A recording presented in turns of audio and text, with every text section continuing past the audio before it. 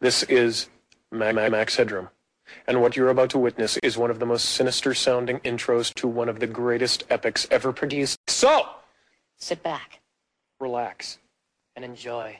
Dude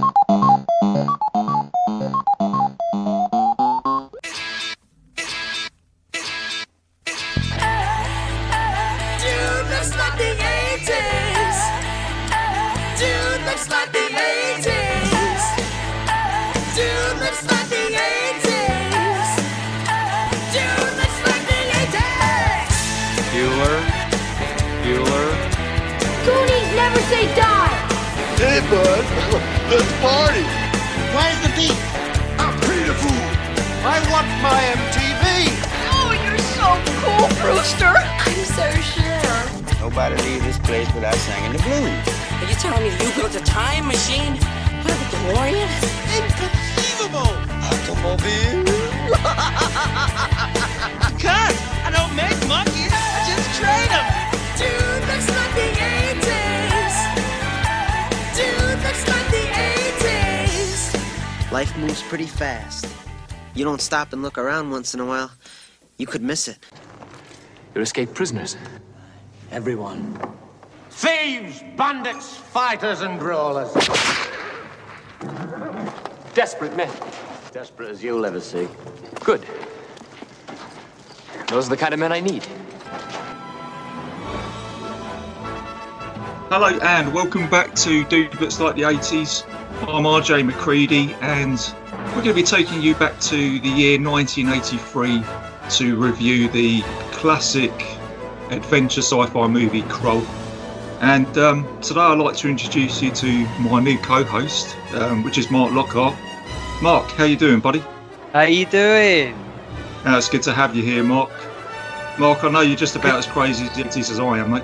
Yeah, I am massive into the 80s. It's ridiculous. Live, breathe it every day. Yeah, because obviously the first time I met you, mate, was you was dressed up as Teen Wolf. So I think it was inside the 80s. Yeah, there was. The first time I met you, you were dressed as RJ McCready. Yeah, that's right. I'm trying to live to my name, so I was wearing a fake beard, and you was covered in hair as well. And here we are doing a podcast, mate. Do you know what I mean? I think it was just fate that was going to happen. You know, it's funny. It's funny how things work out, man. It's so bizarre. That was such a crazy party. That was Gav Hall's birthday party. That was, and he is the host of podcast on Haunted Hill. He is indeed, and big shout out. Yeah, got to be a big shout out to Gav, and he's the other host on the show, which is Dan, which is a massive, huge fan of the 80s. He's just doused in the 80s. It's unbelievable. Oh, they both. Great guys, check out their show. If there was one thing in the 80s which you could, I don't know, describe or bring back, what would it be?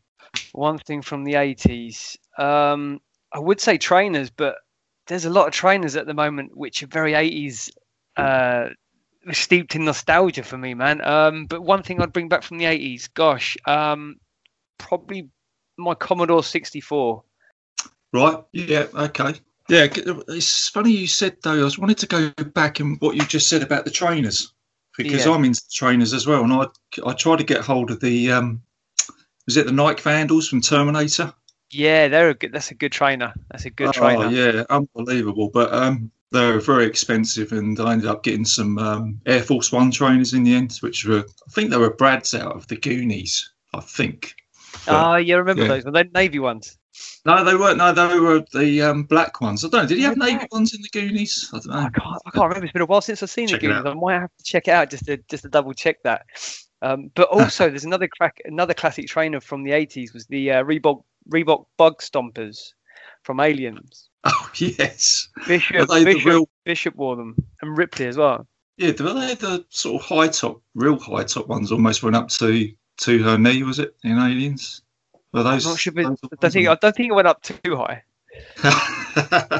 Above the ankle, I think. But yeah, they were called the Bug Stompers, and they just did a re-release, and they're worth so much money. I would love to buy a pair, but they're just so much money.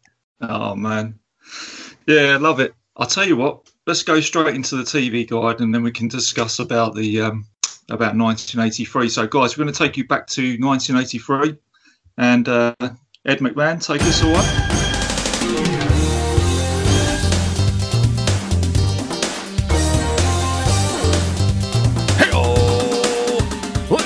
This is Ed McMahon, and you're listening to Dude Looks Like the 80s. And now, here's the 80s Hall of Fame. I just like to read the TV guide. Read the TV guide. You don't need a TV. Oh, Grandpa. Oh, gotta love it, isn't it? That's about as far as we're going to go. All right, Mark. So what you got on the TV guide there, mate? What you got on TV shows? You should ask, because a lot of the stuff that came out in around about the 1983 era, I was about 2 years old, so I didn't catch up with these shows until I was a little bit older. When I say a little bit older, I mean a tiny bit older. Stuff like the Raccoons. I remember that, yeah. Raccoons. Cyril Schneer. Cyril Schneer, that was it. With a big cigar hanging out of his mouth. Dungeons and Dragons. Yeah, that's a classic. I think that gets mentioned a lot on the Facebook page, actually, doesn't it? Oh, it's so good, man. It's so good. I don't like anybody that doesn't like that. It's yeah. And did they ever make it home? Because I don't think I ever saw the episode where they made it home, or they just leave it open. I think they left it open. I can't remember the last episode. I don't want to say whether they made it home or not, because I don't actually know. We didn't have any YouTube or anything like that, did we? So we only saw it was on TV. So you was kind of like left in suspense, really, weren't you? Unless you saw the episode. Yeah, I just loved every character. Yeah. Uni. No.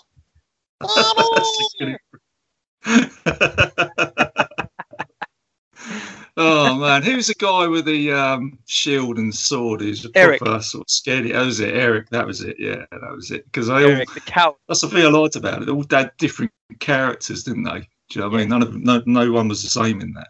No. And the little dungeon master, wasn't it, as well? He was. It's like a sort of Yoda character, wasn't he? He was. He's very Yoda-esque. Very Yoda-esque. What else you got on there, Mark? What else we got? Action Force. Action Force. Oh, I'll tell you, I don't actually remember that one. You don't remember Action Force? Action Force. Remember Cobra the Enemy? Action Force and Cobra the Enemy. There were little toy soldiers that came out around about the time, and it was just like a fantastic. It was like Mask, if you like. You know, Mask. Yeah, I remember Mask. Yeah. Yeah, it was kind of like that, but each soldier had their own little special ability. And it was always ring a bell now. It was always about Venom and Cobra trying to overthrow the Action Force. That was good. It does actually sound a lot like Mask. But now you mention it, I actually think I remember seeing these toys in Woolworths. Do you know what I mean? You know, when you go into like the old Woolworths store and you see all the toys in there, it's actually ringing a bit of a bell, that is. Yeah. But I've got did you mention He-Man? No, we didn't. No, He-Man, Master of the Universe. It's I know Dan Bone will be on us this one. Probably the biggest Master of the Universe fan I know. Oh, he is. He loves the show.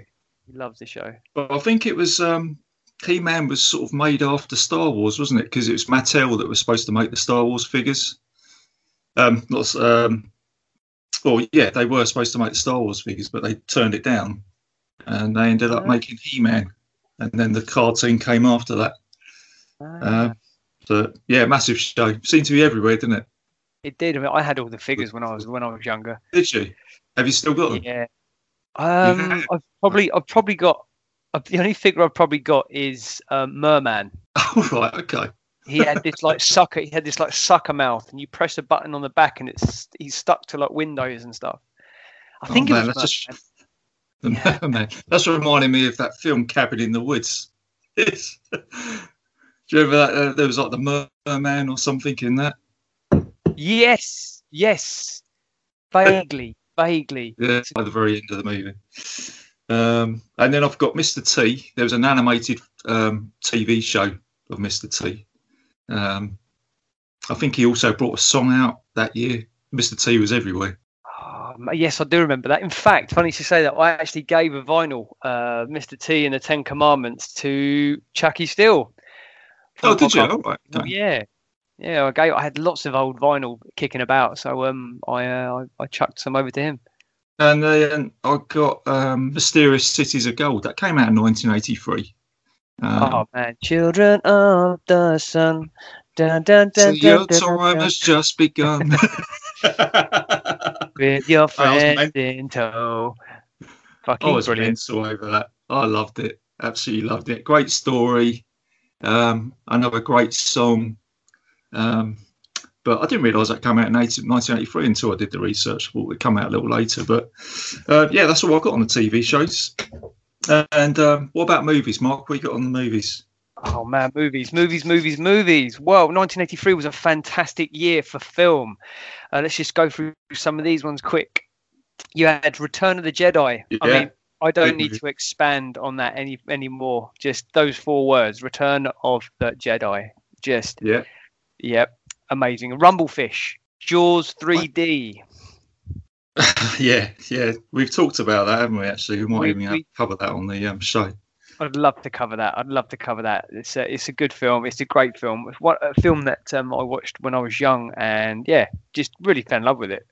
Not as much. It's not as good as the original, obviously, and you know, people will have their favourites, but no, it's a good film. Yeah, see, I remember the Jaws 3D did have an effect on me because it actually scared me from swimming pools. It's like, you know what I mean? You know, because it's like the first one and the second one scared me from going into the sea and laying, you know, going on a lilo. And then you got Jaws 3D that sort of scared me for going into a swimming pool. And I also remember it, almost like an iconic thing of seeing it on the TV guide when I was a kid, sort of at Christmas. Because I think Gav from Haunted Hill mentioned it on his last episode, that there was like this event. I think it was probably about 1986. Everybody was watching Jaws 3D on TV, you know, because, you know, I think everybody had these like 3D glasses at home. Yeah. So I seem to remember that. So, yeah, I give the film credit for that, at least. Well, it's funny. I'm actually reading a book at the moment, and I'm actually reading a book called 172 Hours on the Moon. And there's a paragraph in there about the chances of being attacked by a shark. And I remember this because I read it today. And on the moon? Chance is nil. The actual chance on Earth, the person's chance of being attacked by a shark is 1 in 11.5 million. Bloody hell. And the chance of getting killed by a shark is less than, I think it's 251 million. 1 in 251 million chance of being killed by a shark. So even it, like those films made me petrified of the water. But still even now, you know, it's like we're doing a Jaws episode here. But this is the thing, we can sort of segue big time. But all I'd say is, like, when I went on holiday last week, even when I was on the pool, and I was sat on the lilo, enjoying the sun, you know, you close your eyes and all of a sudden you hear that, dun, do you know what I mean? And I think Rick will agree with me here, and this is what he talks about a lot, you know, whether Jaws is a horror film or not. I think it is, because it's scared the pants out of me, you know what I mean? It's definitely like, is a horror film. Effects now. So, yeah, and that's like I say, it's the power of the movies. But it is the power. Anyway, we're not here to talk about the movie. What's the next one? No, we're not. That's another time. Another one. Another movie. Superman 3. Oh man, what a movie! Can you sing the Superman theme song? Can you mime it? Is this what? Why is that? Is that you trying to? No, I'm just. Yeah. Keep going. Okay. Now.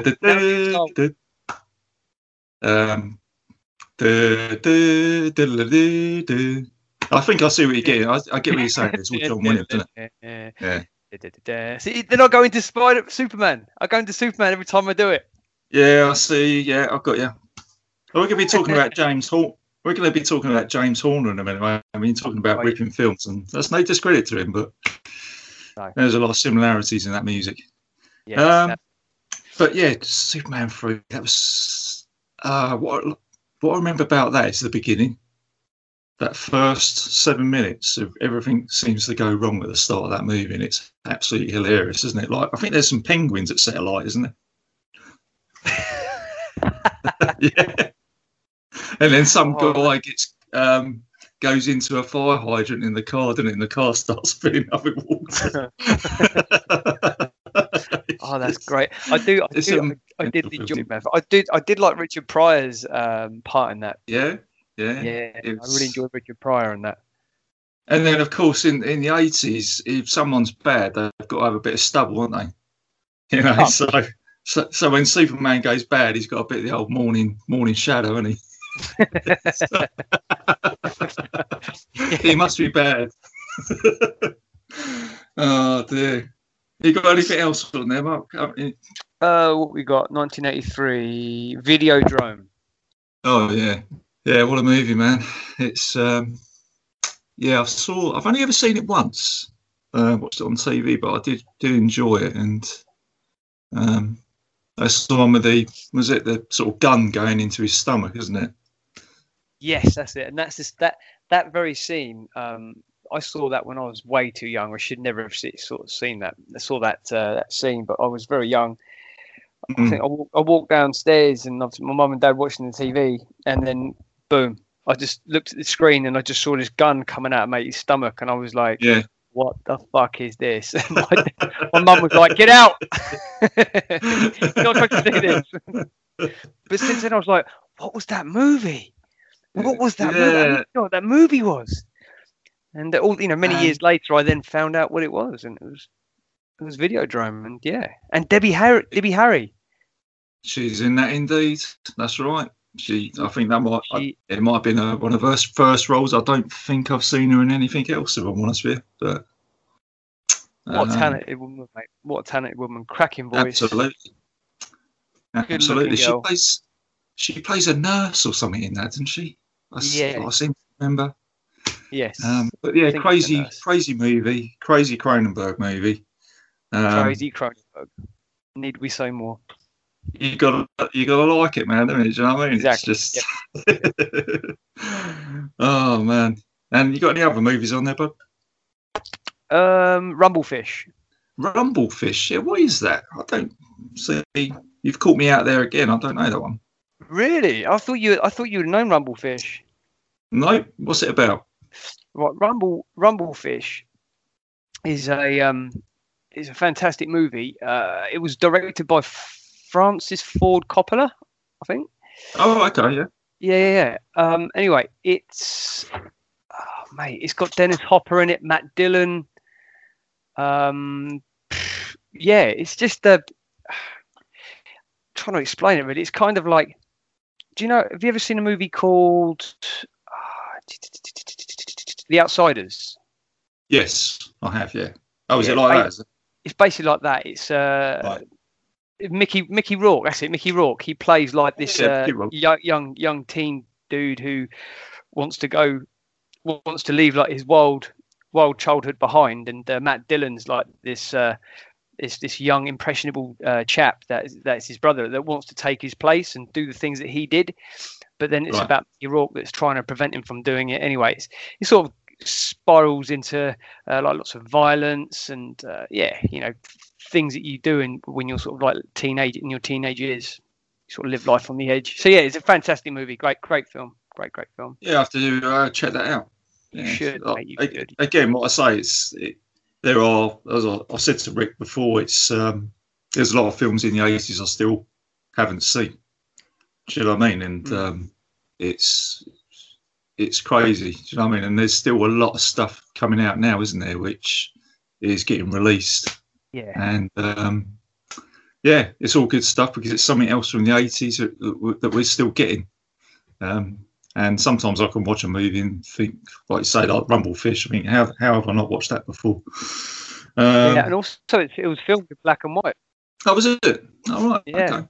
It's a classic movie. It's a classic movie. I'll go and check it out. What have I got? What else have I got? Christine. Oh, movie, yeah. John. I knew that would be your response to that, man. That was my John Carpenter voice. It's like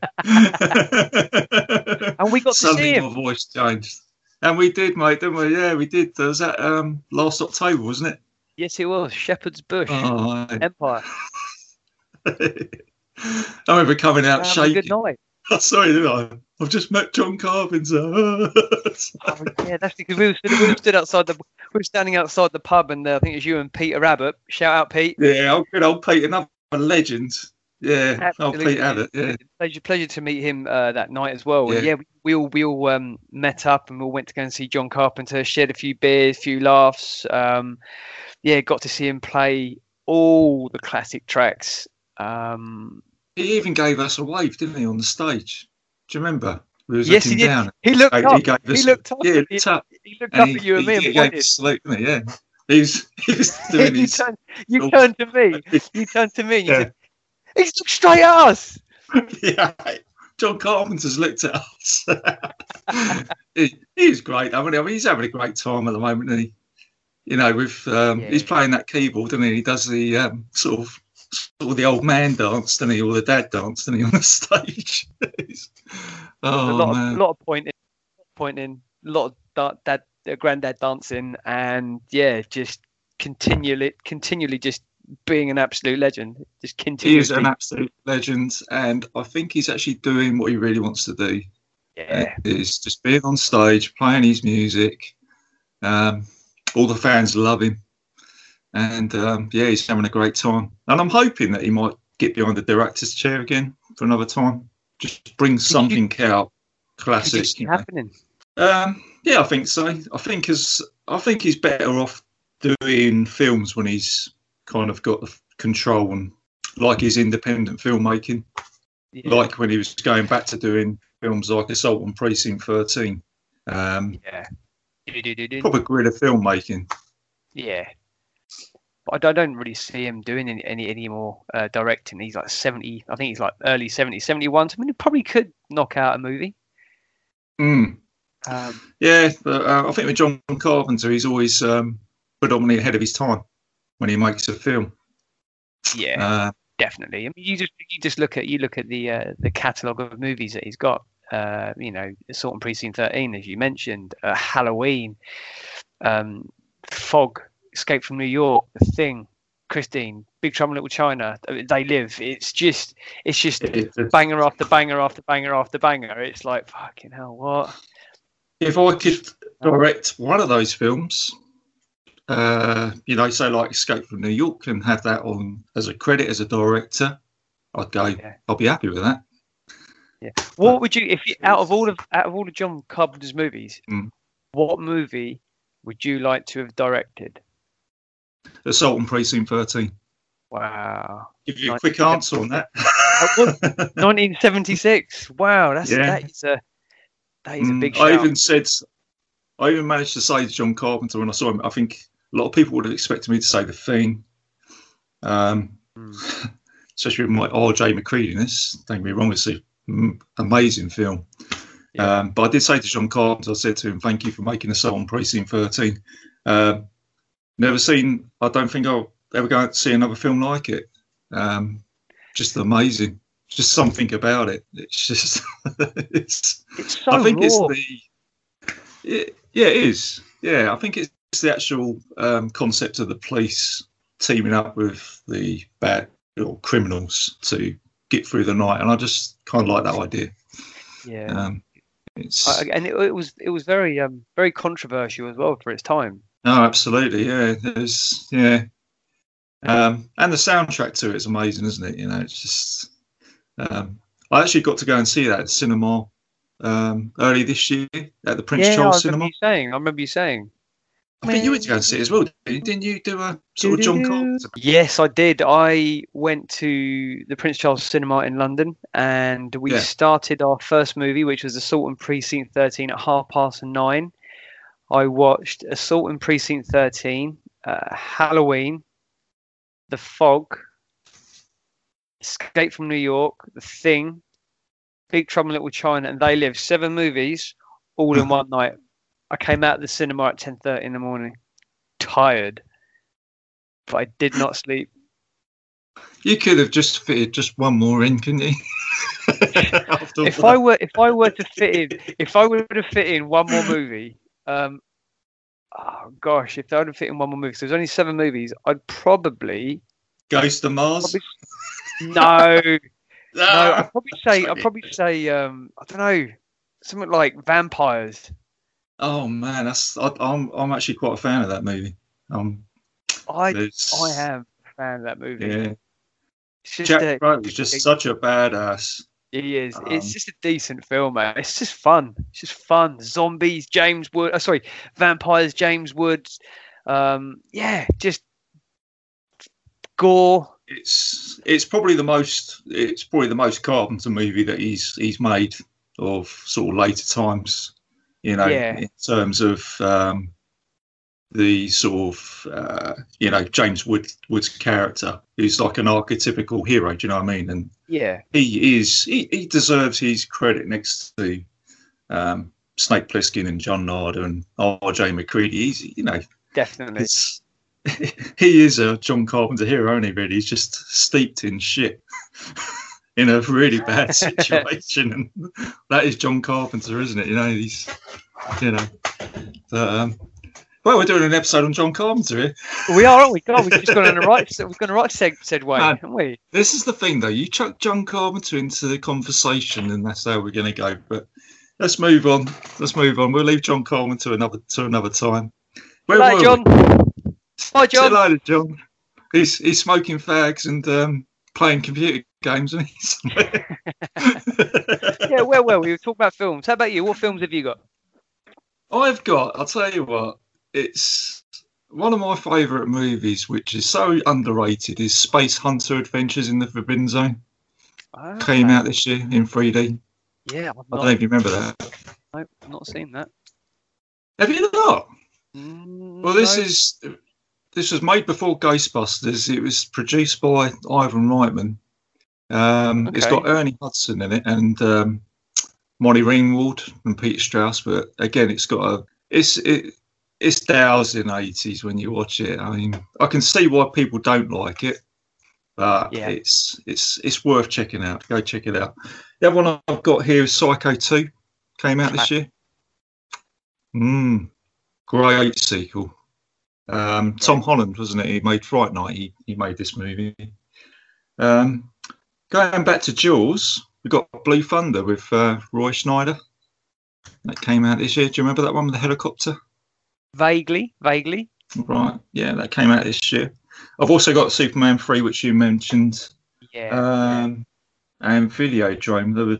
They were the other two that I had. But let's move on to some songs. Mark, what you got? Songs. Oh man, songs from the '83.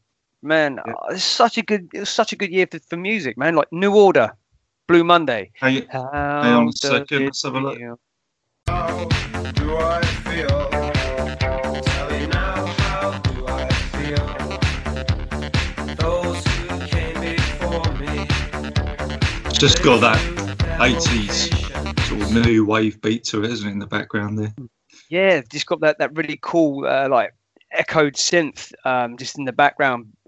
When he gets to the chorus, it's like you get that kind of like chorus organ, like it's just proper which is, I would say now it's probably that type of song is now parodied when someone's talking about the 80s, isn't it? You know, in maybe like TV or music now, isn't it? It's yeah, great song. What's the next one you got?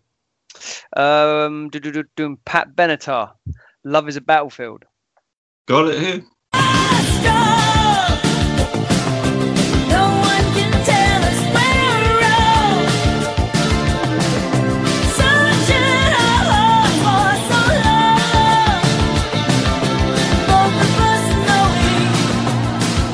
Great song. That's a cracker. That is a cracker. Oh, She was fit. She was fit. She Yeah, probably still like is. a lot of She probably still is. Yeah, she probably still is, actually. Yeah. We will have to find out. We certainly will. Oh dear. What's your next one, Mark? Michael Cimballo, Maniac.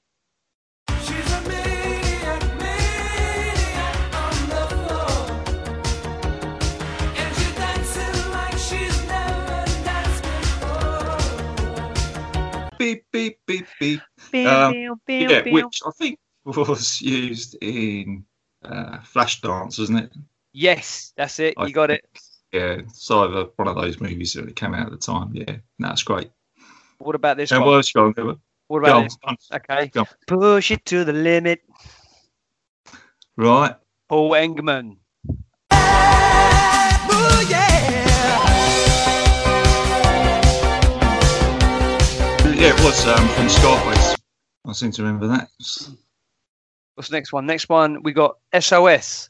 Just Be Good to Me. Oh, yeah, man. Got that one. Just be good to me. Just be good to me. Isn't that? Did that come out a bit later on?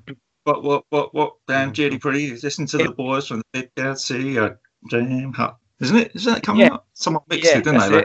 You listen to the boys from the Big Bad City. This is Jam Hot. This is Jam Hot. That came out. That was still in the 80s when it came out, late 80s, wasn't it? Sort of 89 or something. That came out in 1983 originally, and then I think it came out in like 89.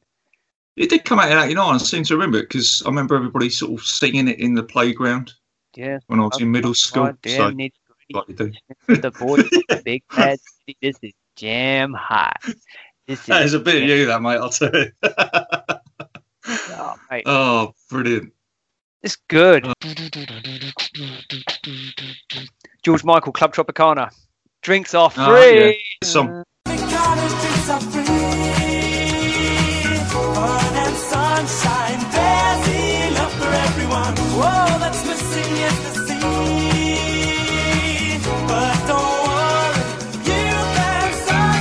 seem to remember that. It wasn't any like the music video. It was like a pilot or something like that when he's just sort of stripping off by the pool or something. I can't remember the video very well, but no, it's a good tune, man. It's a fun tune. Like, when it comes on the radio, like I listen to a lot of Absolute Radio and like 80s radio at work, and when it comes on, it's just like, yeah, it's just a good tune. It's a feel good track. It's one of those songs you can just play and you just be like, you just nod your head to. It's just a fun tune. I listen to, like I say, Absolute Radio all the time. The 80s one, and that's a regular play. But yeah, it's almost timeless, isn't it? Songs like that. Yeah, definitely a song of the times. That's for sure. Like you hear that and you're like, yeah, that's early 80s. Yeah, good song, man. What about you? What you got?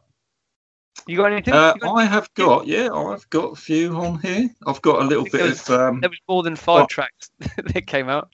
No, yeah. I've got Bonnie Tyler here, Total Eclipse of the Heart.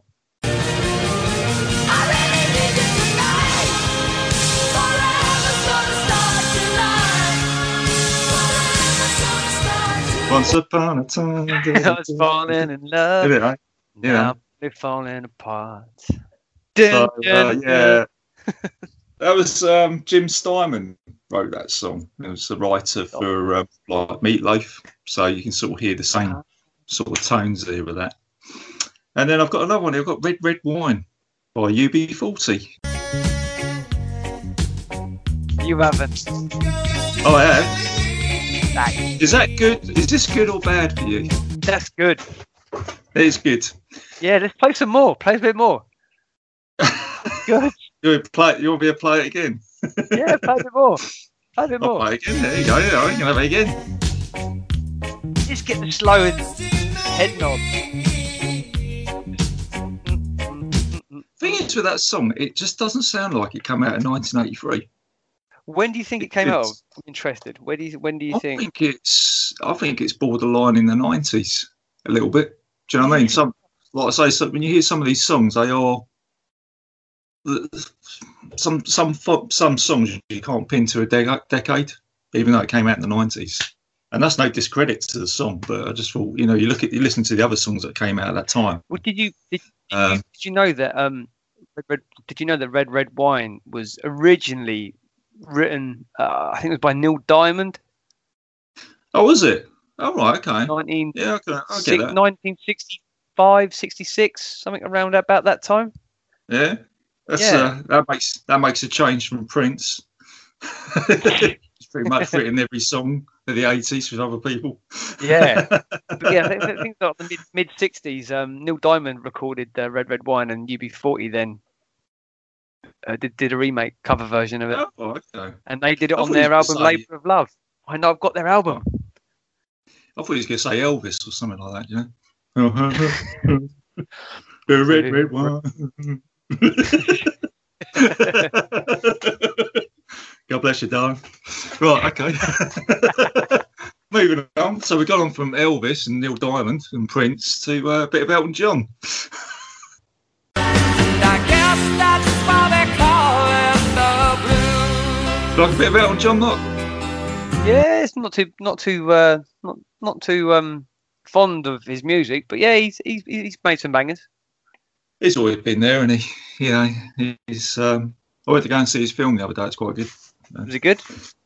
I enjoyed it, but I didn't expect it to be a musical. If I'm honest with you, that's one thing I wasn't expecting. Oh, it was. I think it could have been better if it wasn't a musical, but it still worked, if that makes sense. But we've gone from Elton John. We've gone to a little bit of Def Leppard. That is not Def Leppard. Right, no, this is Def Leppard.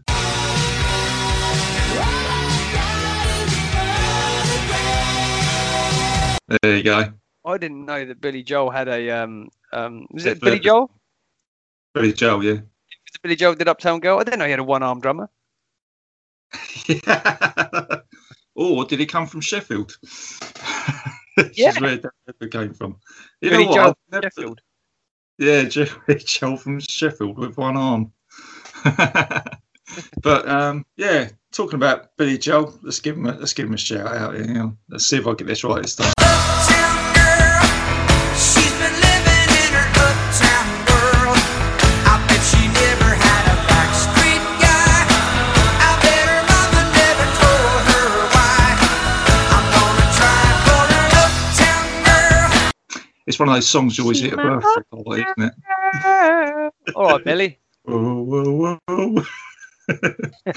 And to finish it off, I've got a little bit of Culture Club here with Come a Chameleon. Come and go, you come and go. Come a chameleon. You come and go, you come and go. Great song. What about? Just thought of another one. Sweet Dreams. Yeah, Eurythmics. Eurythmics, yeah, I got that. I've got it right here. Sweet dreams are made of these. Time and she, her and Dave Stewart, who kind of, they both went solo, didn't they? Yeah, they might. Marilyn Manson's version of that he did it like in the 90s sometime. Yeah. He did a version of that, and it's just amazing. It's just decent. Yeah, I think synths and just it's awesome. Raw. Yeah, it's very, very raw. Yeah, because I actually saw that when I had a look online to get the song, and I saw the Marilyn Manson song on there. Yeah, that's it. I think that's it. I've also got a little advert on the old TV guide here, you know. Got, remember Telly Savalas? Yes. He's doing an advert. I do. He's doing an advert here for Bacardi and lemonade, and it's got a little tagline saying, "Right, it makes for one cool customer, Bacardi rum with a character of its own." Old Telly Savalas, eh? Yeah, Kojak. Yeah, old Kojak sucking on the old lollipop, wasn't he? No, mate. Kojak. Going back. Oh man, right. So should we get on to a little bit of should we move on from the TV guide and get on to a bit of Kroll then, mate, and talk about the film? Let's get on to a bit of Kroll. Let's get on to a bit of Krull. Right, let's get the old trailer fired up here. Beyond our time, beyond our universe, there is a planet besieged by alien invaders, where a young king must rescue his love from the clutches of the beast, or risk the death of his world. A world called Krull. Arm yourself! We'll fight together. To this world have come the Slayers.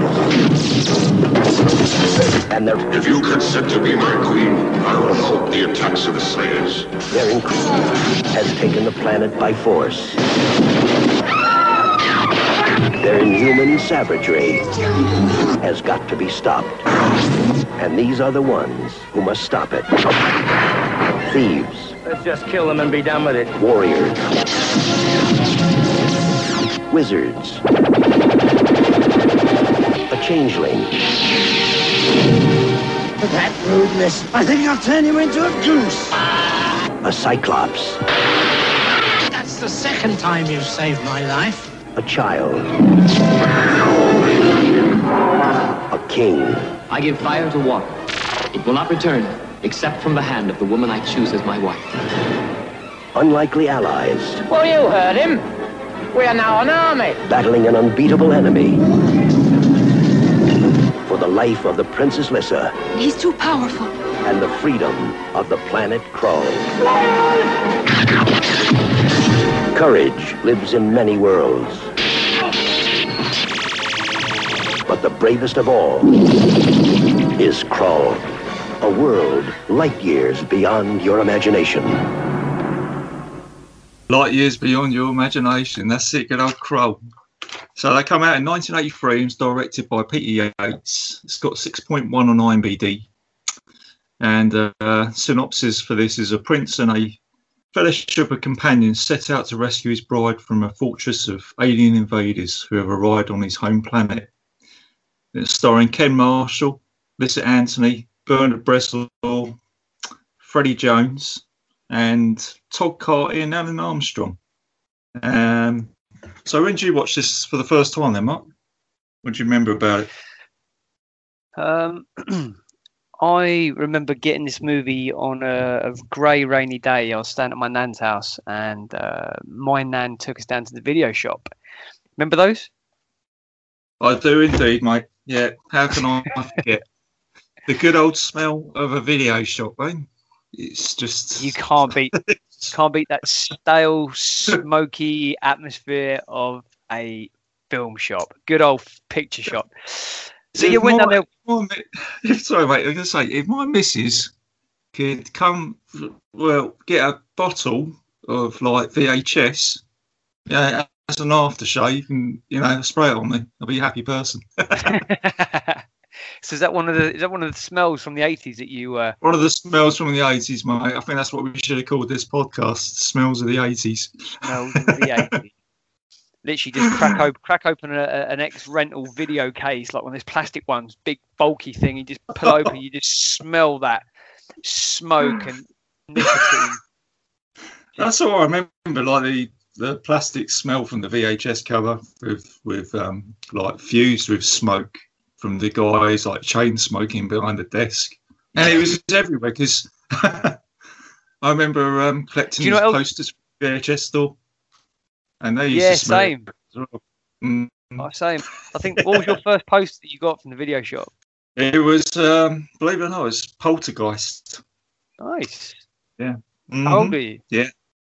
Oh, you got me now. Probably about 7 or 8 years old, I think. I'm thinking now. But, I remember bringing that poster home, and it was almost like it. Again, it's like looking at an image, and it scared me in a way. So a little girl looking at TV, but then you've also got that. What we're talking about, the smell of the VHS store was actually on the poster, and I can smell it now. And it was all just this whole sort of eerie vibe. It's hard to explain. Do you know what I mean? It kind of sounds a bit crazy, but it just takes me back to those times. But anyway. getting back to Krull.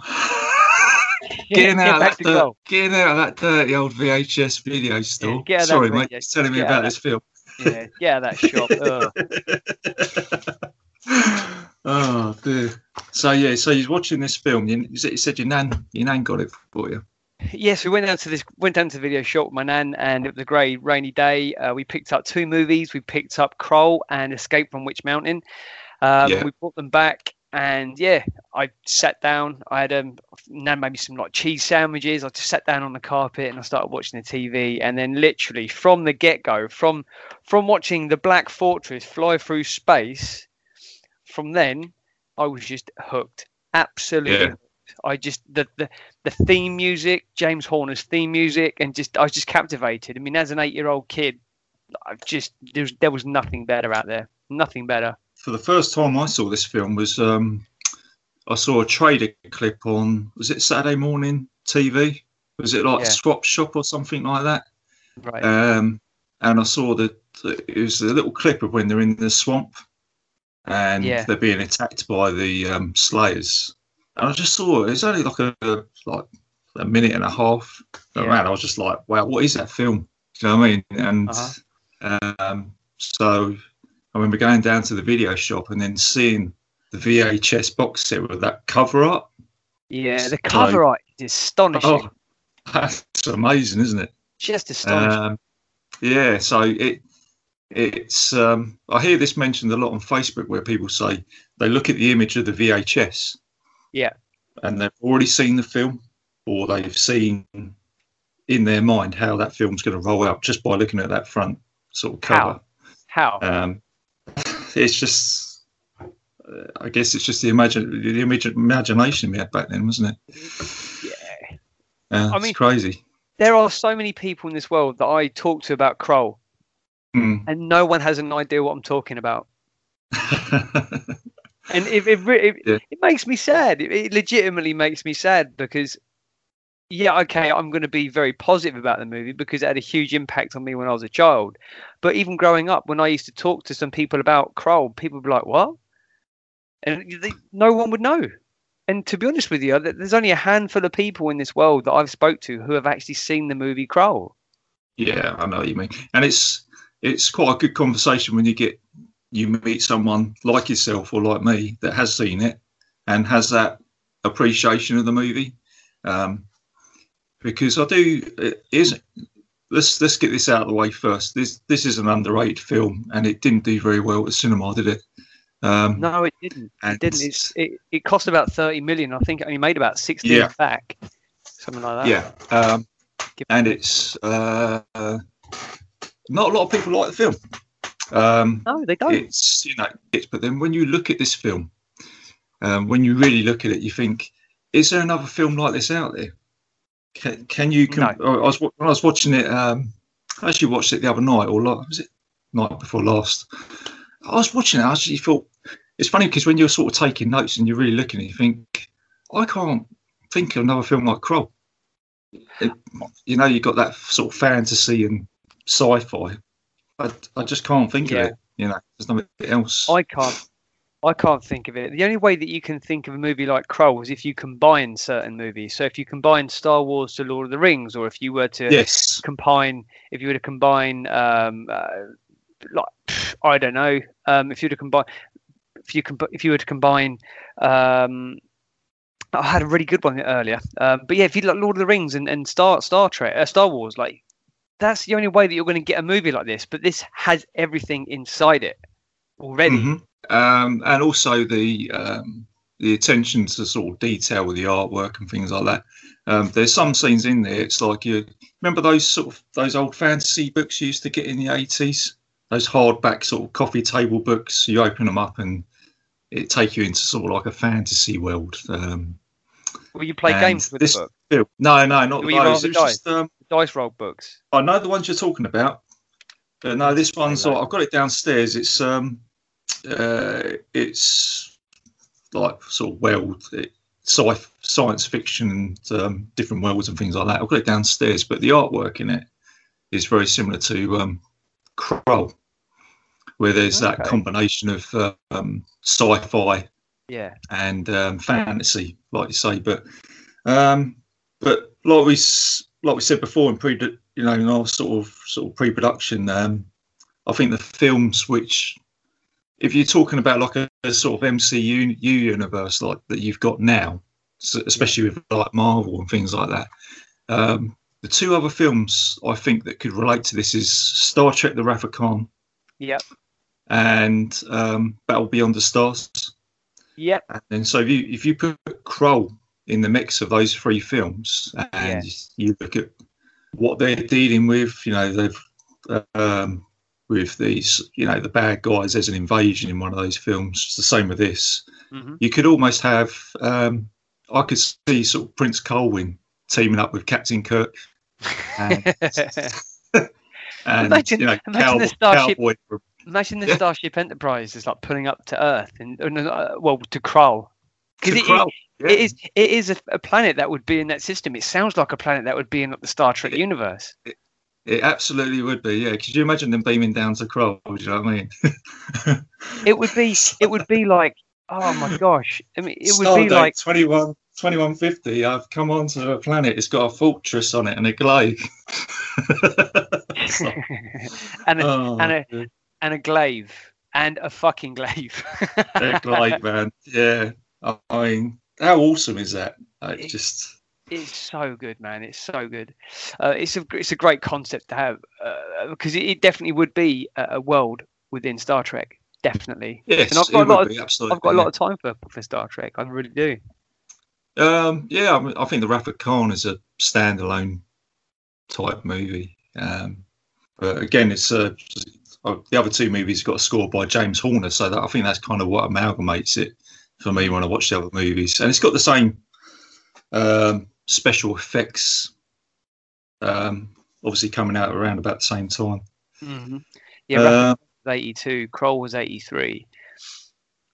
And Battle Beyond the Stars, I think that was 1980, wasn't it? I think that just came out just sort of on the rim of the 70s.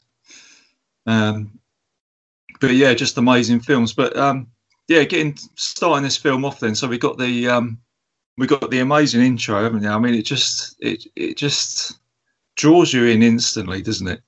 The start of this film. 100%. It's like a you got that regal fanfare that just kicks off, and it just keeps you it keeps you intrigued and entertained. And all of a sudden, James Horner just goes off on one, and you just it just builds the film perfectly. And all of a sudden, you got this.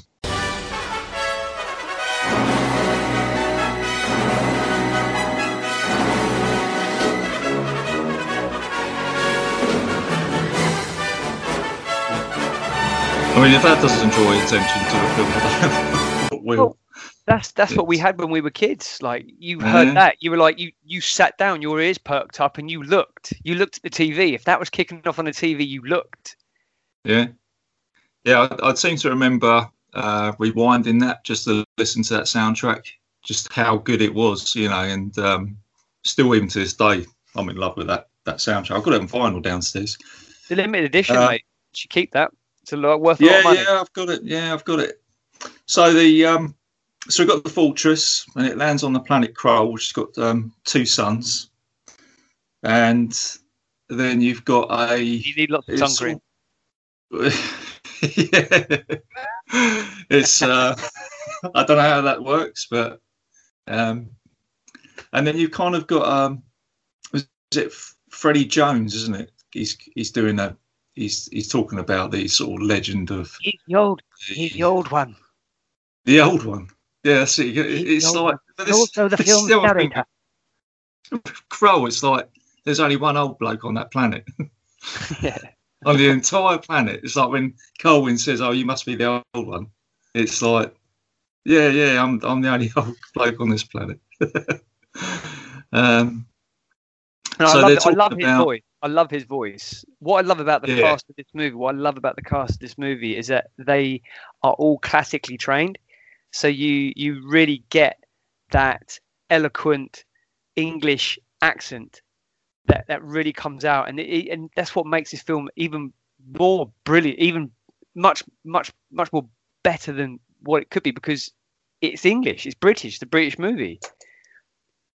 Yeah, that's right. Because he's Freddie Jones is he's got a name. I think his name's called Ynir in it. Ynir. Ynir. What's your name? Ynir. He is like the Obi-Wan Kenobi character, isn't he? Like from Star Wars. I think that's kind of what they're getting at there. He's like the wise man. He's going to show the prince kind of what to do in this situation. I'm sorry, but if you were to have a fight between Freddie Jones and Sir Alec Guinness, who would win? Oh man, I think it might be Obi-Wan Kenobi with a lightsaber somehow. I don't know. Yes, just saying. You are correct. As a poor accent. I'm not even going to attempt to try and make an accent. I'll leave that down to you. Go on, no, yeah, okay, all right, fine, fair enough. I'll ask you to do an accent now and again, but I've got some good ones coming up. I've got some good ones coming up for you, Ynir, mate. When we get there, right, I'll do some accents. Don't ask me to do an accent, man. Okay. I'll leave that down to you. All right, okay. Well, I've got some coming up, mate. So when we get to some Ynir stuff, I'll do some more. Okay, yeah, I'll leave that down to you. Cool. So yeah, you've got the fortress that's landed, and you've kind of got the backstory of there's going to be a marriage between Prince Colwyn and Lizette. The castle wedding. Yeah.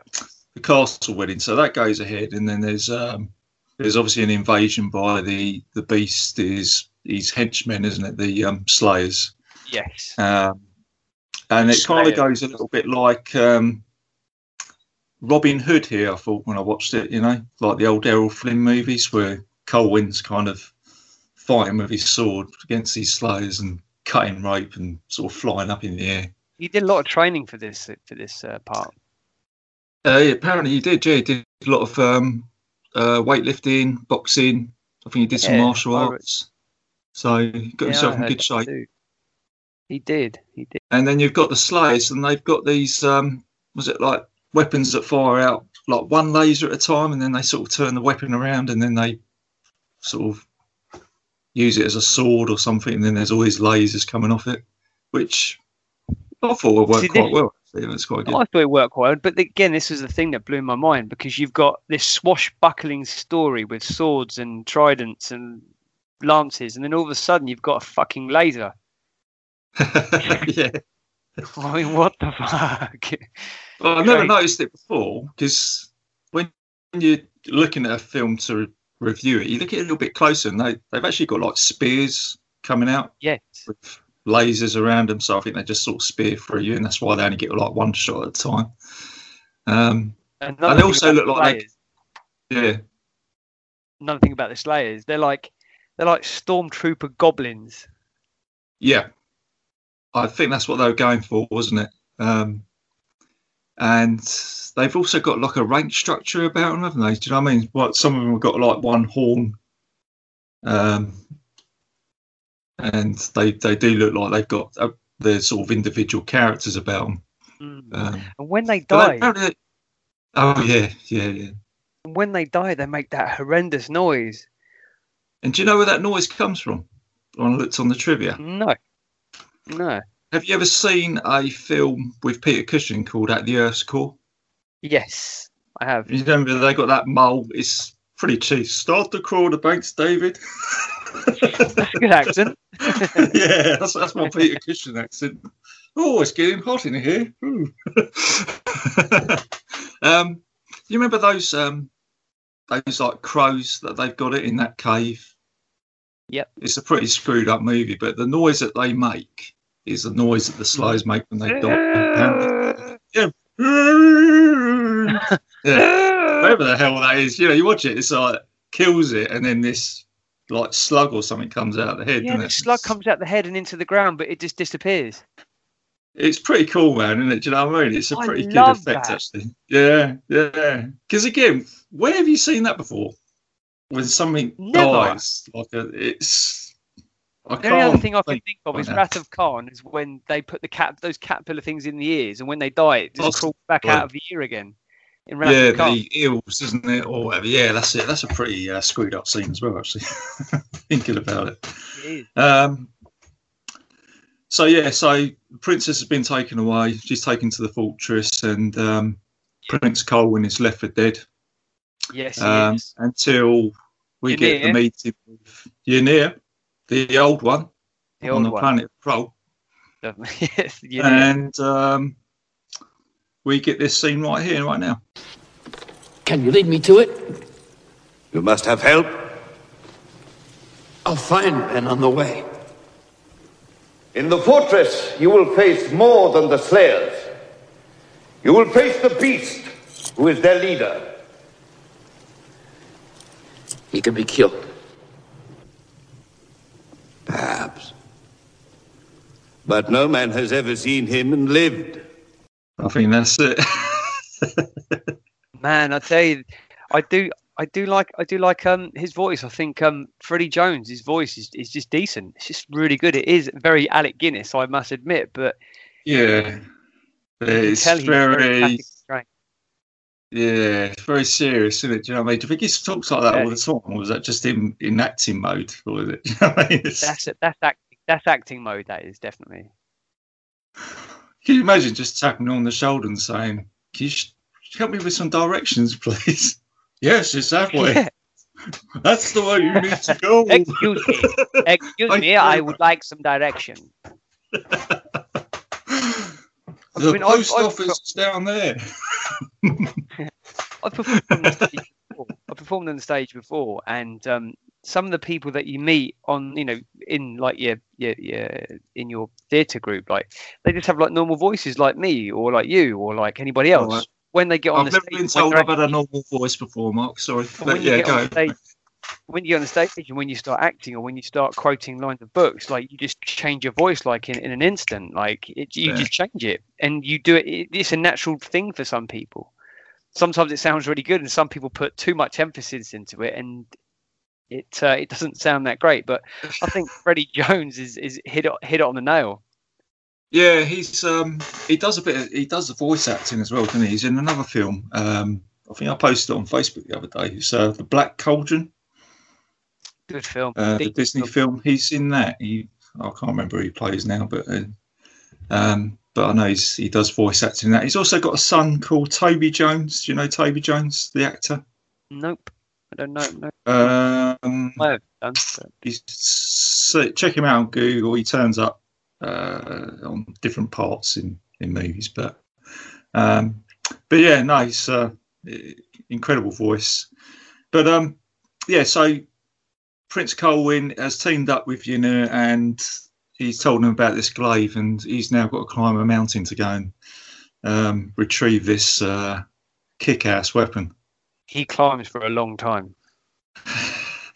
Yeah, again, I was watching it the other night, and I thought, how does he know where it is?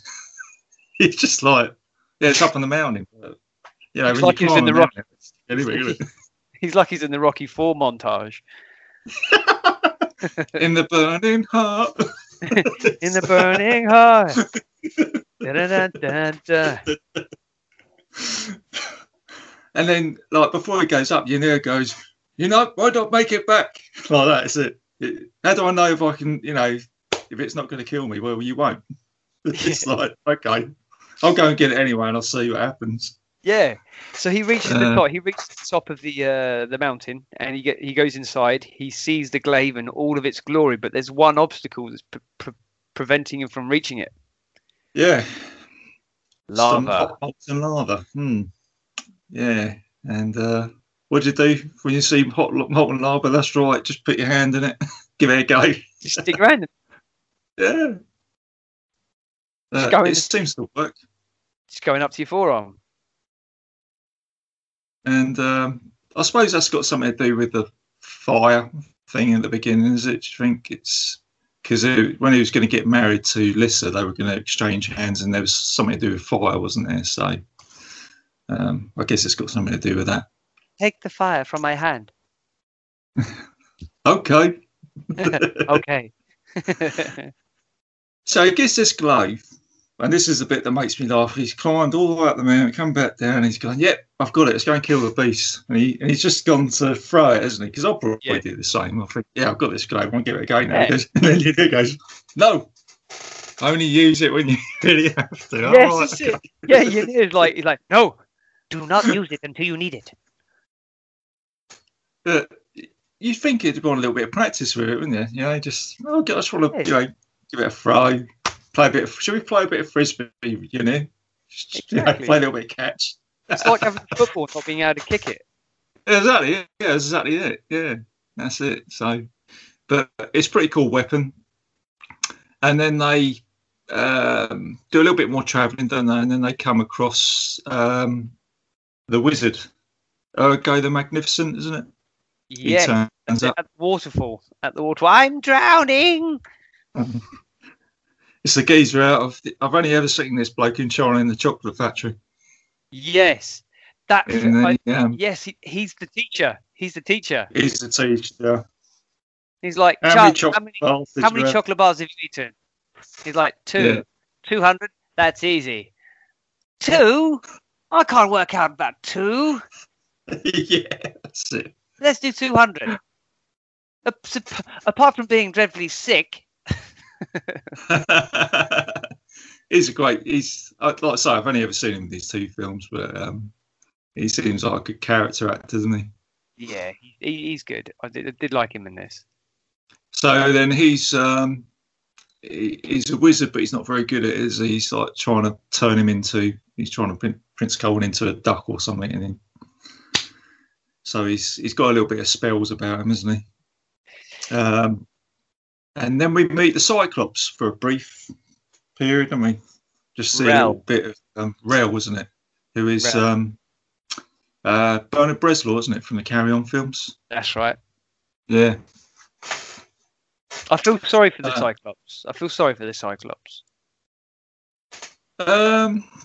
He's very sorry. I feel sorry for the Cyclops, but at the same time, I don't feel sorry for the Cyclops because of the eye. Because you know the reason why him and his race became Cyclopses, right? Yeah, because he gave up one eye to be able to see into the future, didn't he? I think that was with the Beast, wasn't it? Yes, that's right. Because again, Ynir was talking about the Cyclops. And he says, they gave up one of their eyes to see into the future, but they were cheated. But for the future, they could only are permitted to see is the one of their own death. And that's it. That's greedy. That's greed on my part. I think I see greed with that. I got you. I see. Agree with that. I do understand why they want to see the future because they want to see everything like great in the future and they can avoid things. But you know, I think to see into the future, there are a few loopholes they didn't sort of close off or like write down. You know, we want to see into the future and see nice things, not just my own fucking death. So he kind of got his fingers burnt, didn't he, big time? Absolutely. Or they did. So yeah, so that's right, people. If you see the Beast and he offers you that deal, don't take it. But no, I do know what I mean. Maybe offer a finger. Maybe offer a finger. Don't use your eyes. Yeah. Hey, how about what do I get if I give you the top part of my little finger? It's like, exactly. Yeah. So where were we? Where were we?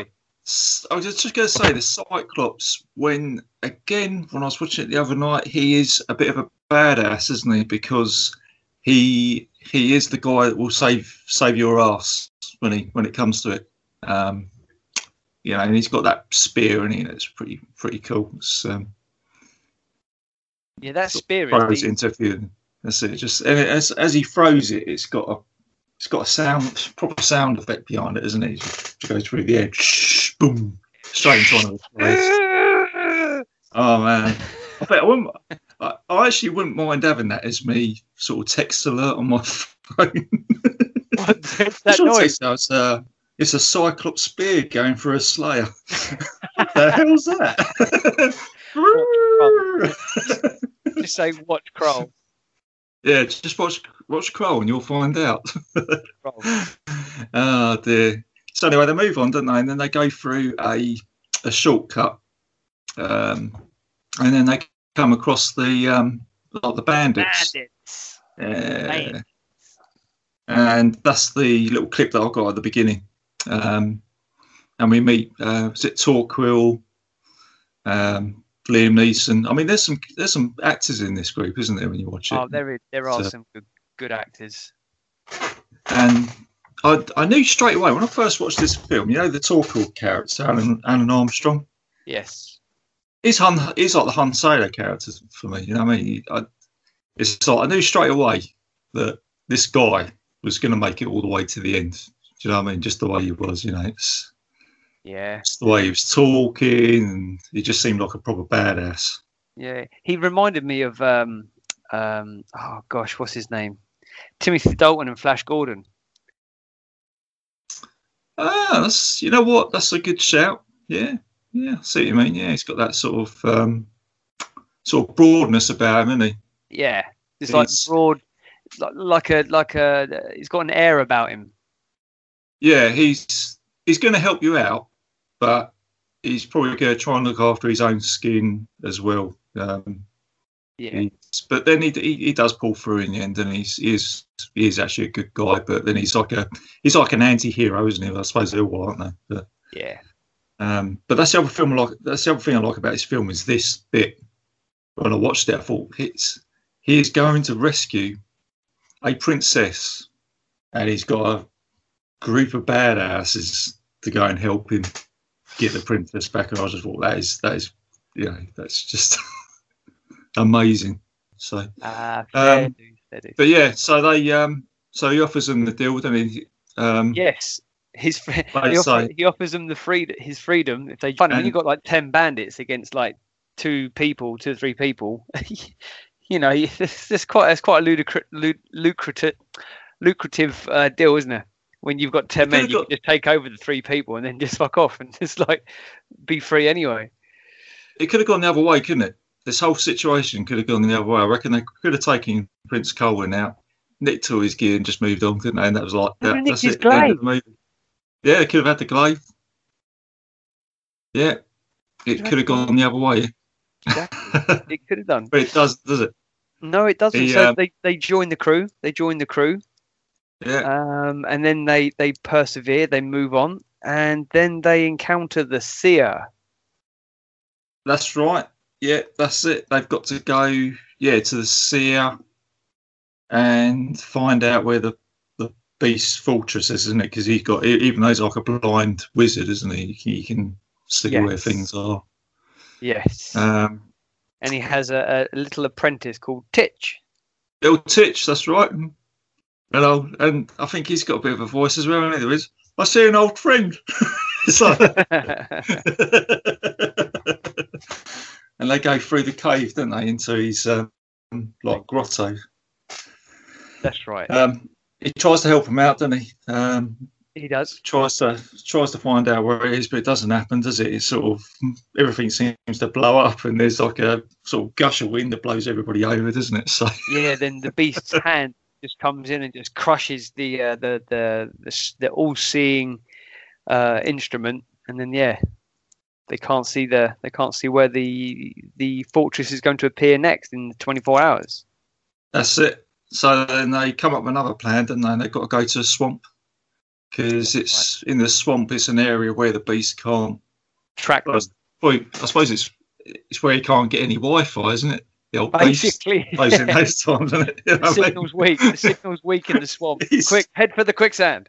If you go to the quicksand, that little area there by 3 tree trunks, you can't get the Wi-Fi, so you can go there. That's fine. So they go. Yeah, that's it. On the planet Krull, this one little place. That's where you got to go. And this is a great scene. This is probably one of my favourite scenes in the film, The Swamp. Okay. Because of the way it's all set up. I mean, I don't want it's just the whole thing about it, you know, when they're just walking along. And I've got a little clip here. I'll play it.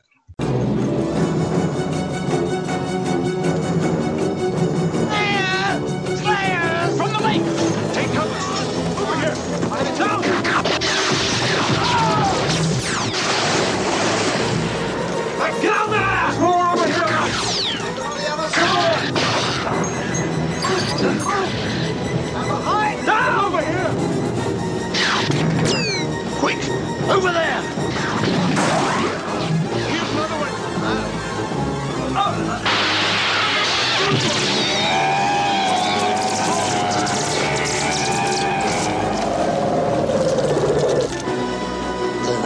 That's it, man. There you go. You got that Slayer noise at the end of it. Yeah. Awesome. This is so good. No, it's brilliant. I just think it's a great scene. And obviously they lose a few of the members, don't they? There's two of them. They lose one or two men along the way, don't they? You know, sort of people start dropping. They do. They get bum rushed. They get bum rushed in the swamp. Yeah, big time. And then you've got, and then they start sinking into the swamp, don't they? Which is the part where is it the wizard guy gets taken over by a changeling, doesn't he? Yeah, the seer gets taken over by a changeling. And I tell you what, seeing this scene when I was a kid, man, I don't know how it affected you, but I saw this scene and it freaked me out, man. Yeah. And he tried to dispose of the body in the sand. I was like, fuck. It was horrendous. It was horrible. I was an 8-year-old kid. My nan was like, yeah, what's this? This'll cheer you up. You know, it's like I'm watching. I'm like, fucking hell, nan. You're right in there, Mark. Like my younger brother. Yeah. My younger brother. My younger brother was like 4 years old, and he ran out of the room when he saw the black eyes. He ran out of the room. Yeah, thanks to that, I just got cinema trauma out of this. But it wasn't. To be honest with you, RJ, if it wasn't for moments like that growing up, you know, by seeing movies like that, my nan like put upon me, and she also put upon me Return to Oz. Again, dark movie. That's a pretty screwed up movie, isn't it? Yeah, see, these movies I watched, Escape from Witch Mountain. These movies I watched when I was young. Like, it just gave me a more of a rounded fascination into horror and just dark movie making, really. And it's just where one of my interests have always been. So I guess it's thanks to my nan. I love the movies I love. Yeah, no, you're absolutely right. It just, like I say, fires up your imagination, doesn't it? It takes those little bits of cotton wool away from you, and you know, just to experience little bits of movie horror like that. Yeah. But again, like I say, it's a little introduction into horror fantasy, isn't it? And it's kind of what we are today, isn't it? Really. But again, it's some great practical special effects as well, isn't it? Orchestrating all those scenes with the sort of sound effects and the visual effects and all that. But yeah, no, it's a pretty messed up bit. That I like that bit.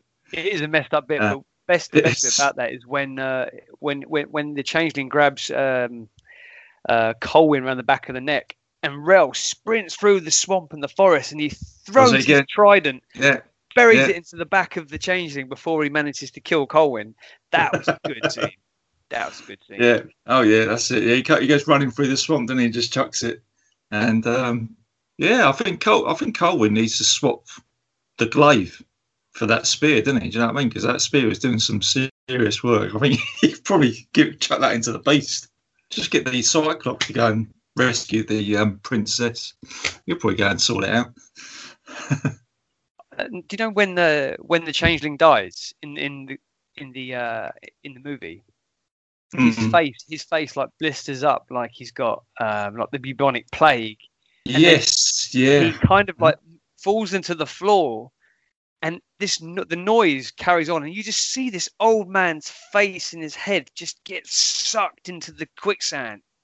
There's images like that stay with me for my whole life, literally. Even now, when I watch that, I know you're right. It's just it's a pretty horrific scene, actually. It's a very horrific scene. When you've got the alien scene, the alien music, the alien death sound coming on over that, it's just it's horrible. I think that's the thing, though, because it's the same with I always say with animated films. Yeah, animated films can get away with it a little bit more with horror because it is an animated film. And I think this, because it's got the sci-fi fantasy element, they put those two together, and this film does have a horror element, but because it's got the two other elements in it, it's almost like you're allowed to do it.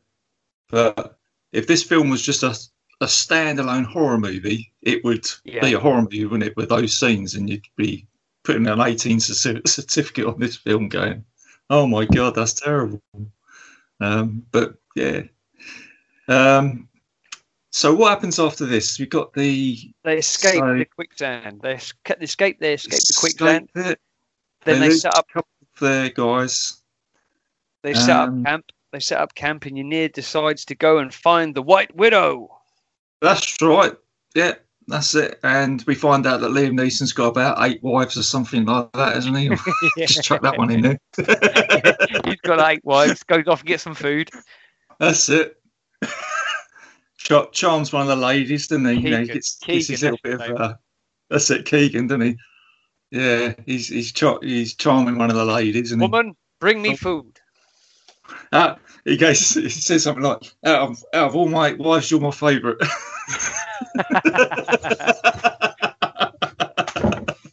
And his wife's helper tries to seduce and kill Colwyn.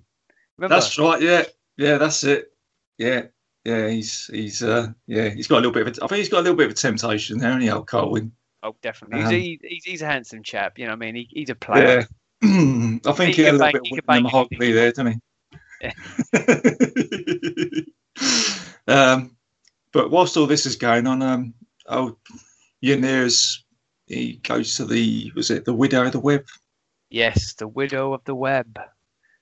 This is like a sort of human sacrifice, last chance to try and find out where there's fortresses in it, and he kind of falls to the sword a bit, doesn't he, for all the guys? Yeah. Basically, he could obviously sense that things were stacked against him, and if this was a good way out. This is a good way to try and save the galaxy. Yeah, and I think there's like a little bit of redemption, isn't there, between him and the Widow of the Web, because they got some past history, haven't they? Like that was his. They do. But one of the best things about this scene is when Ynir encounters the cave and goes into the cave, and then you can see this like cocoon in the middle. And this go back to when you were like 8 years old and you had no idea about this scene, and you go through this cave and you just see all this like silken like ropes, and you're like, what's all this then? Is he got to go for an obstacle course to get to the center? And then all of a sudden, this white spider just comes out of nowhere, and you're like, holy shit! And you're like, get to the fucking center. Either that or get the fuck out. And this spider, the spider's making this little noise. That's a good impression, actually. It makes this noise. It's like really silent ticking noise in the background, and you can see this like red bit inside the spider, and you're shitting yourself. I mean, you just don't want to be there. It's a really uncomfortable scene. If you're someone that has arachnophobia, it's a very uncomfortable scene to watch, I'd imagine. Yeah, that's not the place you want to be, is it? No. And I think that is that like stop motion?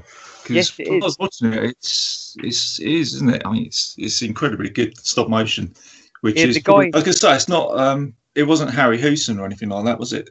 No, it was actually a guy called Stephen Archer, and Stephen Archer worked with Ray Harryhausen on a few of his movies. But Ray Harryhausen actually personally recommended Stephen Archer to work on the movie. So if it wasn't for Ray Harryhausen recommending Stephen Archer, who he'd worked with, we wouldn't have got that stop motion. So yeah, it's a guy called Stephen Archer who'd worked with him. Yeah, like I say, it's a great scene, and I think they probably spent a lot of work on that, didn't they, for the movie? Because I think the trivia is they made about 23 different sets for this movie, all round in different places. Most at Pinewood, right? That's right, the 007 stage at Pinewood. And there's also, I went to visit it last year with my daughter, Black Park up in Buckinghamshire. That's where they filmed some of the scenes for Krull. The grotto scene and the scene at the beginning when the Slayers invade the castle. But yeah, so he talks to the Widow of the Web, doesn't he? And he has to sort of sacrifice himself. He's only got a certain amount of time to get. He finds out where the fortress is going to be, but then he's got that sort of egg timer, isn't it? Which gets broken, and he's only got a limited amount of time to get back out and then tell Prince Colwyn where it is. So he's kind of effectively fallen on the sword for him, isn't he? Basically. You know, basically, yeah. But what I found really like powerful about this scene is just before he gets to the cocoon, he starts climbing. The spider comes out, and he knows that he's not going to get into the cocoon. He's going to be suspended in the spider's web, ready for the spider to take. And he just calls her name. And funny enough, Lissa, he goes, Lissa, Lissa, and she's like, who speaks that name? And Ynir's like, it is I, Ynir. And then she just says, I give you this time. And then that time he takes to get to the cocoon, and then he starts speaking to her, and it's an old flame from way back. He got her pregnant. She killed the baby. She has now been banished to this cocoon. This huge spider web. That is her fate. And they've got a lot, like you mentioned before, they've got a lot of unfinished business, and he forgives her, and she smashes the hourglass or the glass, and then she pours the sands of time into his hands. And like you mentioned, the sands of time is actually his time. So once the sand runs out in his hand after it's been out of the glass, he dies.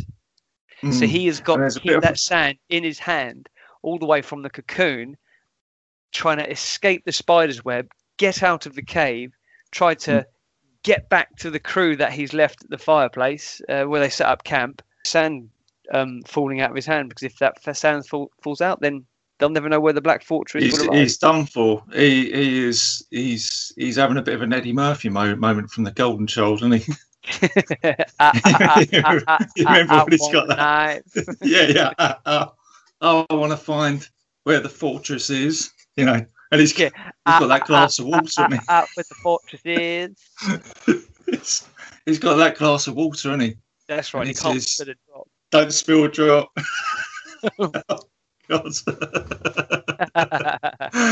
Oh, escape. He gets back to the camp. Yeah. And he comes out after revealing the Black Fortress location. And he gives it one last Freddie Jones. It's in the Iron Desert. Just pumps it right out.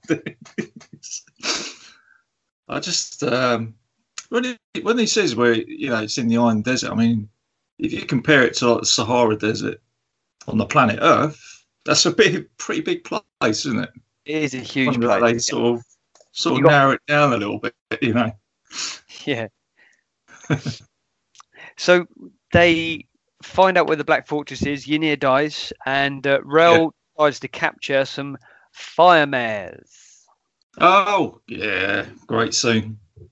They can do, was it 1,000 leagues in a day or something like that, wasn't it? Something like that. So these horses are galloping, and fire's coming out, and they're flying, and they're making good time to try and get to the Iron Desert to try and find this Black Fortress once it appears. And I've got a little scene here for that. Go for it. 1 second, let's punch that.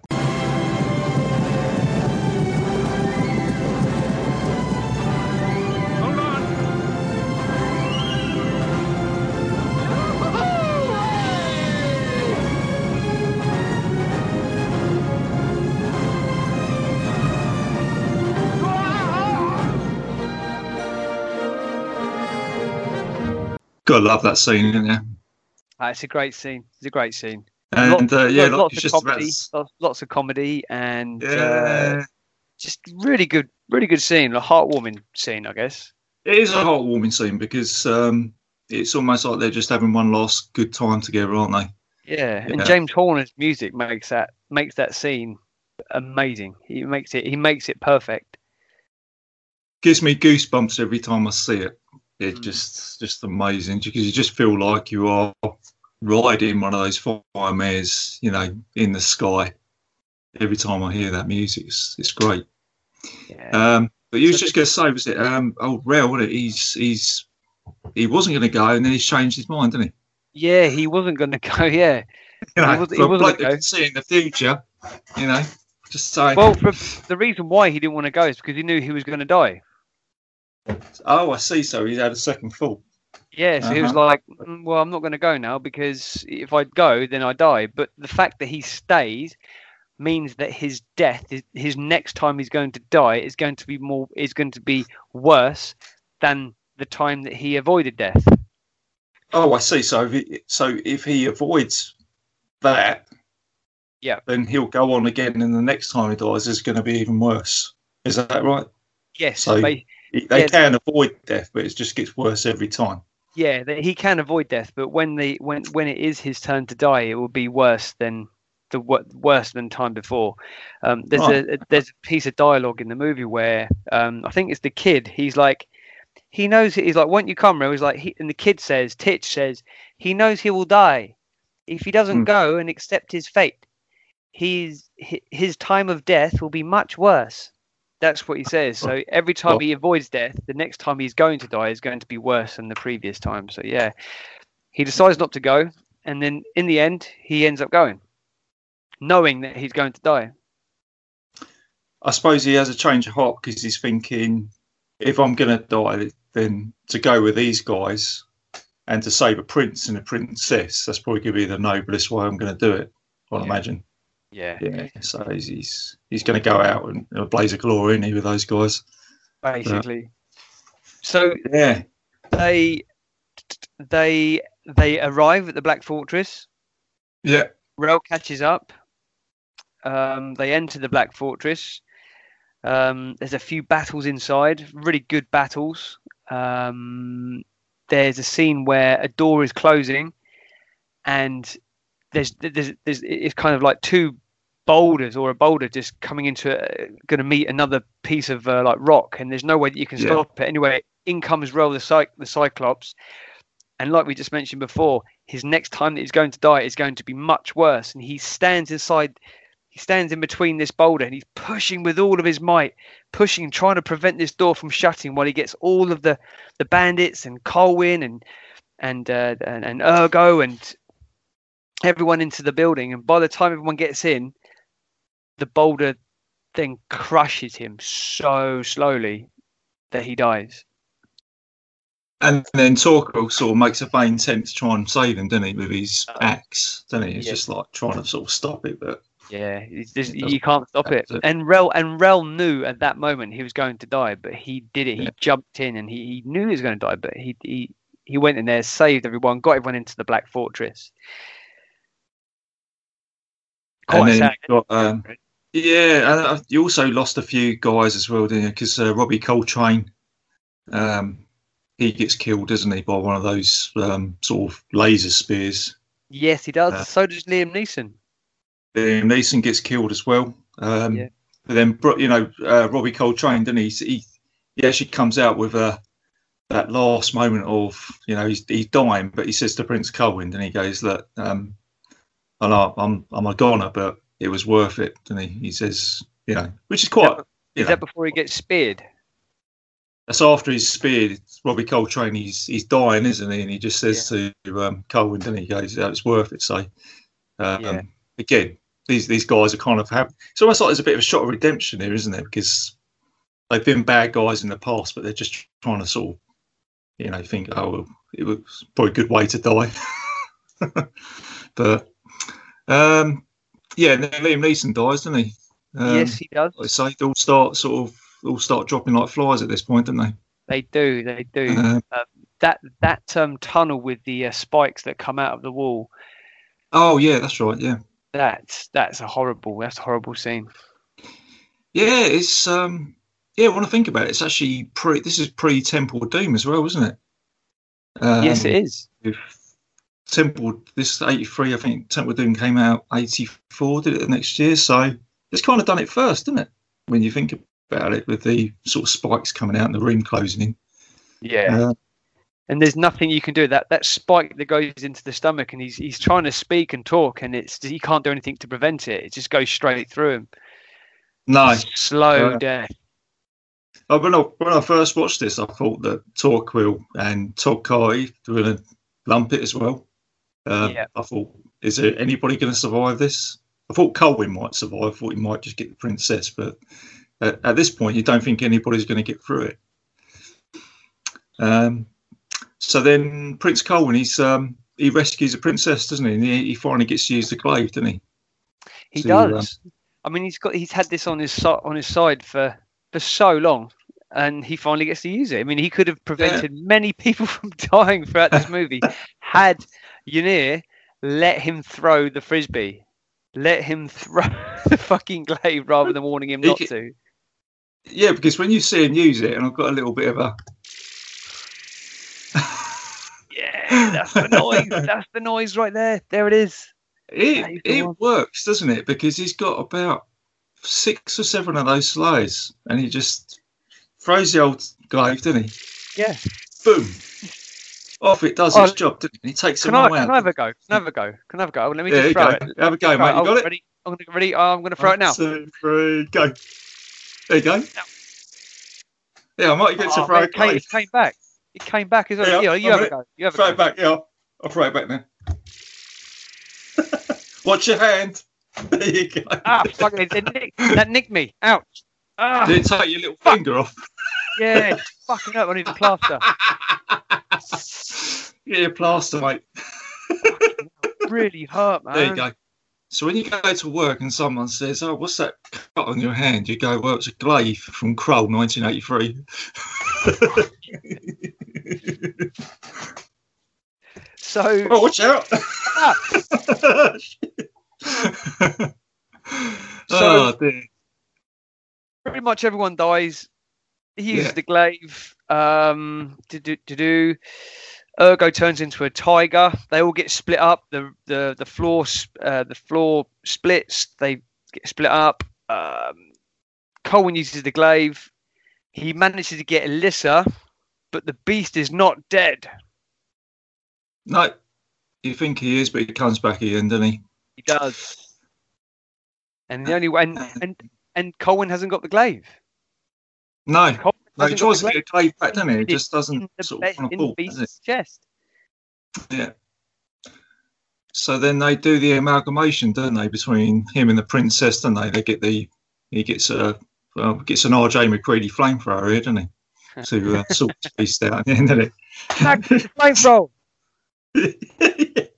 Child, burn it. What the fuck? Burn it! It's a flamethrower.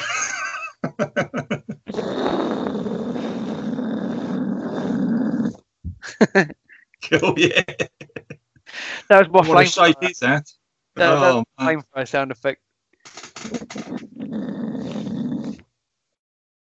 Just pushing the button. I'm just pushing the button now for the flamethrower effect. Oh, that's pretty cool, man. Yeah, so he flames the beast, and he sorts him out. Yeah, they use the fire of love to defeat the beast, and then they escape. And escape. That's it. And then he blows a hole with a fire, doesn't he, out of the fortress? Yeah, that's it. They use the fire love again. And then they end up in a green field, don't they? And it's like that sort of magical fairy tale ending, isn't it? You know, it's covered by grass and. They look back and they see the fortress disintegrating and falling upwards. Yeah, that's it. It's going back up into the sky, isn't it? All. Yeah. And then Prince Colwyn says to Torquil, then he goes, "Here's the key to take those manacles off." Only the Lord Marshal has that key. Well, that's right. You've just been promoted, mate. Thank you very much. Love that. And then that's it, isn't it? And then that's the end. Colwyn and Alyssa now the king and queen of the combined kingdom.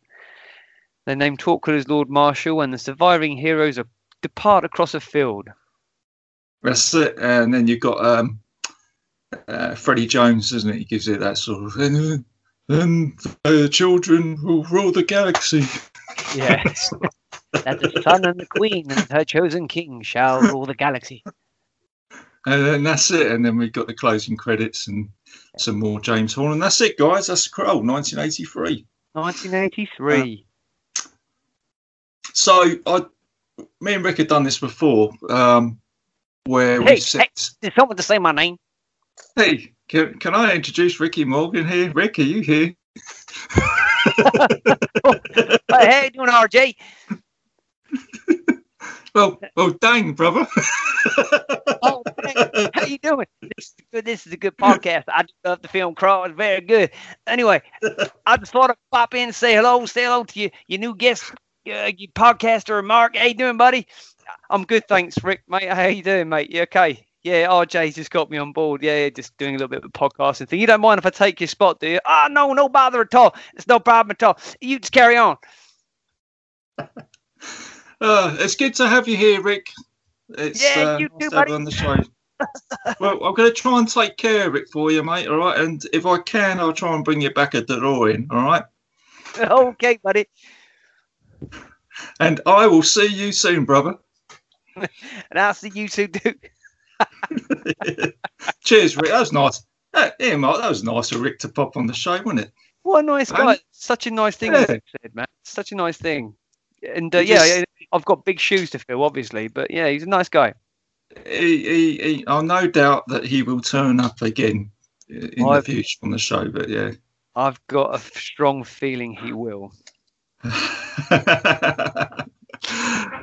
So we do a little bit of a alternate 80s here. So is there anything in the movie where you could possibly see someone else play as an actor or different film director or something like that for this movie?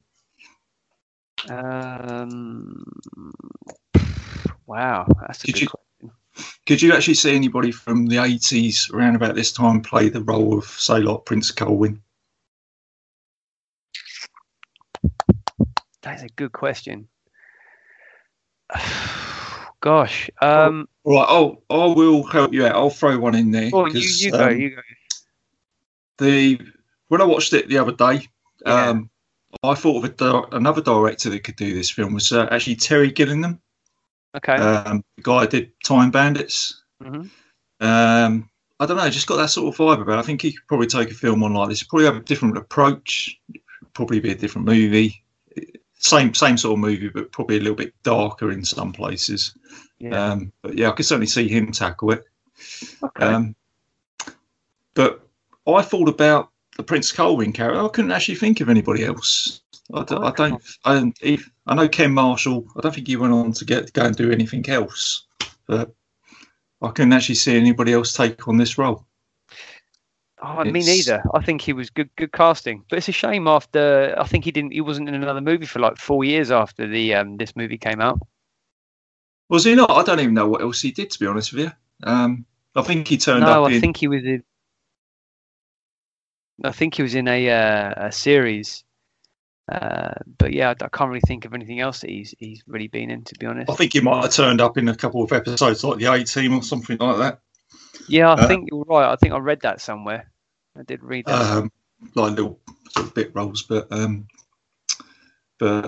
I kind of I did think about it before we did the episode, with the alternate 80s.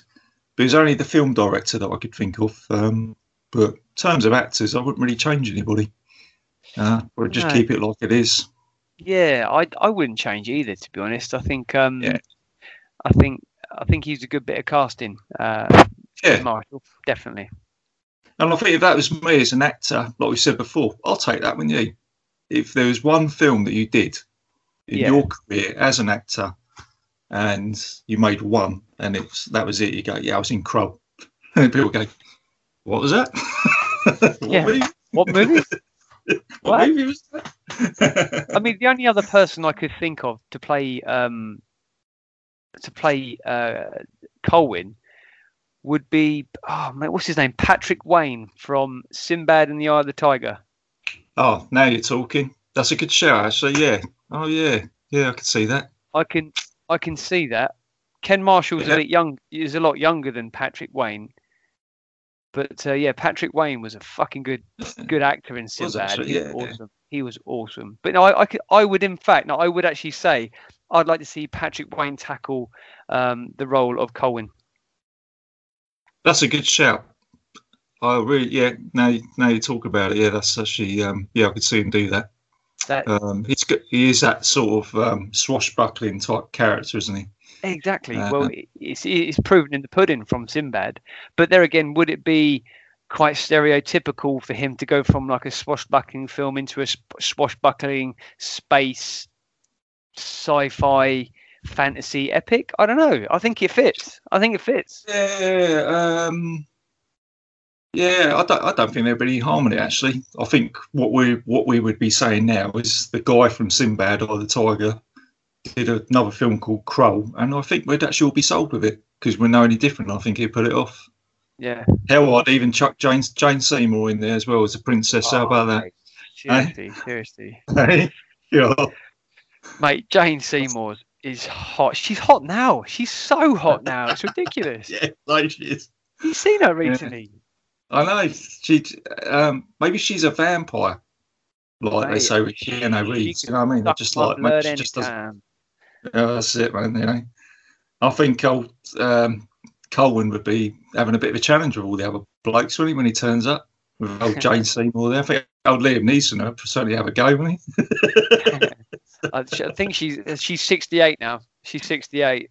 Is she really? God, yeah, she's 68. Yeah, she's 68. She's been married 4 times. It's obviously working for her. Yeah. Keep doing it. She might just get a 5th one in there. Sorry, Jane, if she's listening to this, I'm sorry. Yeah, Jane, if you're listening, Jane. Apologies. We are only expressing an opinion here, all right? But I do fancy you. I do fancy you. Yeah, she. Maybe she. And you were a fantastic Bond girl as well. Yeah, that's just what I was thinking. Was it? Was it the man with? No, it's Live and Let Die, wasn't it? Live and Let Die. Bow, bow, bow. Yeah, no, Live and Let Die. Yes. Yeah. Was it the old guy? Was it the alligators or the crocodiles? Oh yeah, that crocky just took my whole hand off. Took it, boom. Oh, dude.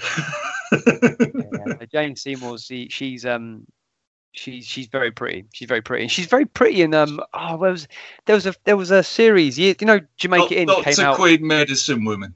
Yes. Was it that? I think yes, it was Dr. Queen Medicine Woman. Yes, it was. She was in Jamaica Inn back in the day. What was the TV program? Yeah, it was Jamaica Inn. Oh man, yeah, in 1983, I was in a play called Jamaica Inn where I played an albino vicar, and I did, yeah, and I had to obviously go back to like see Jamaica Inn to see what it was about, understand the story, understand the characters, and I did a lot of research into Jamaica Inn, and I had no idea that Jane Seymour was in it. So when I watched it and I saw it, I was just like, Jesus Christ, yeah. So yeah. Having a little moment there, was it? I did a lot of research. Shut up. A lot of research. Yeah. Oh dear. You know, talking about the Jamaica Inn, there's actually an inn down the West Country called the Jamaica Inn. It's supposed to be a haunted hotel or something. Or that's what it's based on. Oh, is that what it's based on? Is it? Yeah, it's based on. Yeah. Yeah. Talking to someone about it. They went to go and stay down there. Apparently, it's supposed to be one of the most haunted places down that way. I've stayed there. Have you? Yeah, Did you see anything? I didn't see anything, no, but they've got a fantastic museum underneath the where you stay. And Daphne du Maurier, she wrote Jamaica Inn, and she wrote a huge catalogue of thriller, suspense, kind of dark novels, and she based one about Jamaica Inn, and it was great to go down there and sort of see the small museum that they've got there for her and Jamaica Inn. But it's not just about Jamaica Inn; it's about like the history of like the early 1800s and how bandits used to lure ships when they were like traveling in the English Channel with like silk and gold and all sorts of like wonderful treasures from around the world. They would lure ships into land, so they would pretend that the fires that they were making were lighthouses, or back in the 1800s, they didn't have lighthouses. They just had people that made fire so sailors could navigate around the rocks. So what they would do, they would put fires on top of cliff faces, and which would then instruct ships to like turn into the rocks. So they would smash into the rocks, and all of their goods would be, strewn out all over the beaches. And so when the tide goes out, the bandits would come in. They would take all of the gold and the silk and the food and the treasures, and they would kill all the people on the ships, and they would take it, and they would take all that plunder back to Jamaica Inn. So you basically got the premises here of the fog, haven't you? If you know what I mean, because that's kind of with the ship's captain, wasn't it, when they lit the beacon, didn't they, in the fog, and then they lured the ship and it wrecked, didn't it? So pretty brutal times. But I do like all these old folklore stories in those areas. There's an awful lot. There's an awful lot of them. Name the film, RJ. 11:59. Yeah. The witching hour. And you know what? It's almost like we started the show and I said, right, we're going to talk about John Carpenter, then we're going to talk about Crow, and somehow through the show we end up back to John Carpenter, and here we are. We've ended up back to JC. Yeah, but another great movie. I think we can possibly... JC I got in my life, mate. Oh, we might actually. We could cover the fog, couldn't we? Because it's came out in 1980, didn't it? Yes, it did. I think you're right. Made in 1970s, released in the 80s. Great movie. That reaches the cut-off point. So we can definitely do that for sure. Yeah, but it's been really good having you on the show, Mark. Thanks, man. Thanks. It's been an absolute pleasure. Thank you so much for having me, man. Been an absolute pleasure. It's been good. Like I say, I should have mentioned this at the beginning of the show, but as just saying to the listeners, that Rick and I were doing the show. Rick had to, he's on a hiatus, or he wasn't able to do the show anymore. It's some big shoes for me to fill, because I've never really done this before, hosting the show. I was in two minds whether I was going to do it, actually. But Rick said, "Hey, you should do it, man. Yeah, just do it." And I've taken it on. And actually, getting into podcasting has been quite a steep curve learning with everything. I think I posted on Facebook the other day. I kind of feel like Tony Stark in a cave, banging bits of metal together. You know what I mean? To try and how do I do a podcast? It's like, not that I'm going to be coming out in a metal seat with flamethrowers or anything like that. With a big hole in your chest. Yeah, exactly. But I thought about it. I thought about who I could ask as a co-host. I couldn't think of anybody better, mate, as yourself, Mark, because posting stuff on Facebook. I know how much you love the 80s, and just talking about what we've done today, and it'd be good just to continue this and talk about all the other movies. So, mate, it's been a pleasure. First and foremost, I mean, credit to you for taking this opportunity and moving forward with, Dude Looks Like the 80s, because you've got a fantastic little Facebook page. I'm loving all of the input that people are giving. I think you're up to like 350 followers on the page, which is tremendous. It's just great, man. Like, there's so many good podcasts out there. I think we should mention a few. What do you think? Absolutely, yeah. Far away, Mark. Yeah, we'll give some shout outs here. There's a lot of really good podcasts out there that you should be listening to right now. I think Podcasts Under the Stairs with your host Duncan McLeish out there. He's doing some fantastic things over there. You got Podcast on Haunted Hill with my man Dan Bone and Gav Hoare over there. They're doing some fantastic stuff over there. So check those guys out on Facebook. They've both got Facebook pages.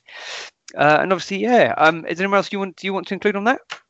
Yeah, I just wanted to mention Cinema Psyops with Court Psyops. He does a fantastic show. I think he's a very busy guy. He actually puts a show out every week, I think. Wow. I think he's up to about 200 episodes now. Him and Matt. So, and he's got a cracking Facebook page as well. Those guys have a lot of fun. Darren Wilson from Psychosomatics podcast. Yeah. The Witch versus the Doomsday Clock. Yeah, the Doomsday Clock. Yeah, he's doing a great show, man.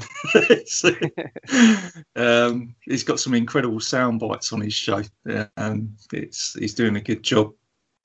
And sorry if I haven't mentioned anybody else. I can't think of anybody else. I might have left somebody out, but if you are one of the few people that have been left out, then please don't be afraid to give us some abuse on the page. Yeah. And I forgot to mention Ricky Morgan with Howling Power Hour. Yes, absolutely. Great podcast. When Rick is doing podcast, he is a busy guy because I think he had about 3 or 4 shows running at one time, which was Short Bus with Johnny Crew, and obviously Howling Power Hour. But yeah, no, it's great. It is, as I've mentioned before, just a great bunch of guys to hang about with on Facebook, you know, because we're all busy with our day-to-day stuff. But you put Facebook on and you post some stuff on there. And I said before, we're guys from the 80s. We didn't have social media. But I think Legion Podcast is actually quite a good news story for social media. In terms of everybody seems to get on. It's involving. Well. It's involving. Everyone has a voice. Everyone has an interest, and it's great to hear from like-minded people that want to vent, talk, and express everything. Yeah, wonderful. And bring up old movies and songs and nostalgia and Nike trainers. And Casio watches. I haven't mentioned the Casio watch yet. I had to bring up a Casio watch. But yeah, so what would you like to tackle next, Mark? Is there a film that you'd like to check out? What film I want to check out? I'd like to do. I'm not sure. I'm not sure at the moment. Not sure. There's so much to choose. There's so much to choose from. I was thinking of maybe something like a comedy, sort of something like The Burbs or something like that. Burbs would be good. I know Gav and Dan over at Haunted Hill are big fans of The Burbs. They're big fans of that. Could be an option for sure, man. Something like that, or Beverly Hills Cop, or something like that. Beverly Hills Cop. $5,000, man. And Johnny Wishbone.